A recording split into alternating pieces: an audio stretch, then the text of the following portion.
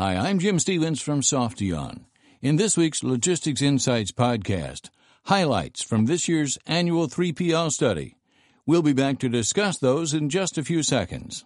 This podcast is brought to you by Softeon, providing innovative solutions for warehouse management, warehouse execution, and distributed order management. Softeon, delivering supply chain success every time.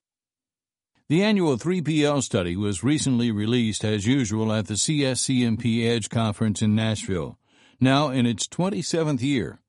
The report remains under the leadership of Dr. John Langley of Penn State University. The report is based on an email survey and focused interviews with shippers and 3PLs and 4PLs on a global basis, though a majority were from North American sources. Here are some of the key data points. The percent of total logistics expenditures directed to outsourcing rose a bit to 42%, after surprisingly falling to just 40% last year on an average, and compared to 53% the year before that. It's hard believing the drop was that sharp, but we now have a similar number for 2 years in a row. A likely reason for this drop in total outsourced logistics expenditures is a lack of full capacity in the supply chain, the report says. Domestic transportation management, again, came in as the most outsourced function at 69% of respondents, followed by freight forwarding at 60% and international transportation at 52%. An interesting chart in the report shows responses from shippers and 3PLs to a series of questions relative to their relationships. There are some different perceptions between the two groups, for sure.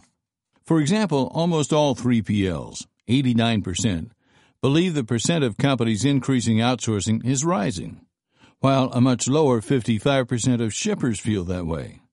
Likewise, 92% of 3PL users say that 3PLs provide new and innovative ways to improve logistics effectiveness, versus a much lower 71% of shippers who believe 3PLs are providing that value.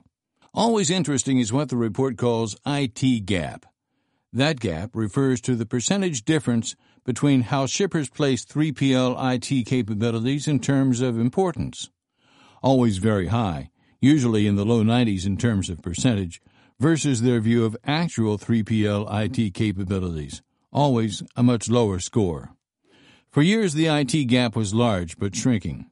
However, for reasons that are unclear, it spiked back up 6 years ago and stayed there. This year, again, 94% of shippers believe 3PL IT capabilities are a very important factor in success, while only 54% are satisfied with those capabilities, down from 58% last year.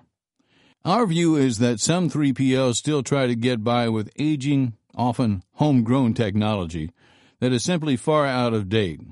There is some complexity here because if in the middle of a contract with a given shipper or multiple shippers, introducing new technology raises some issues.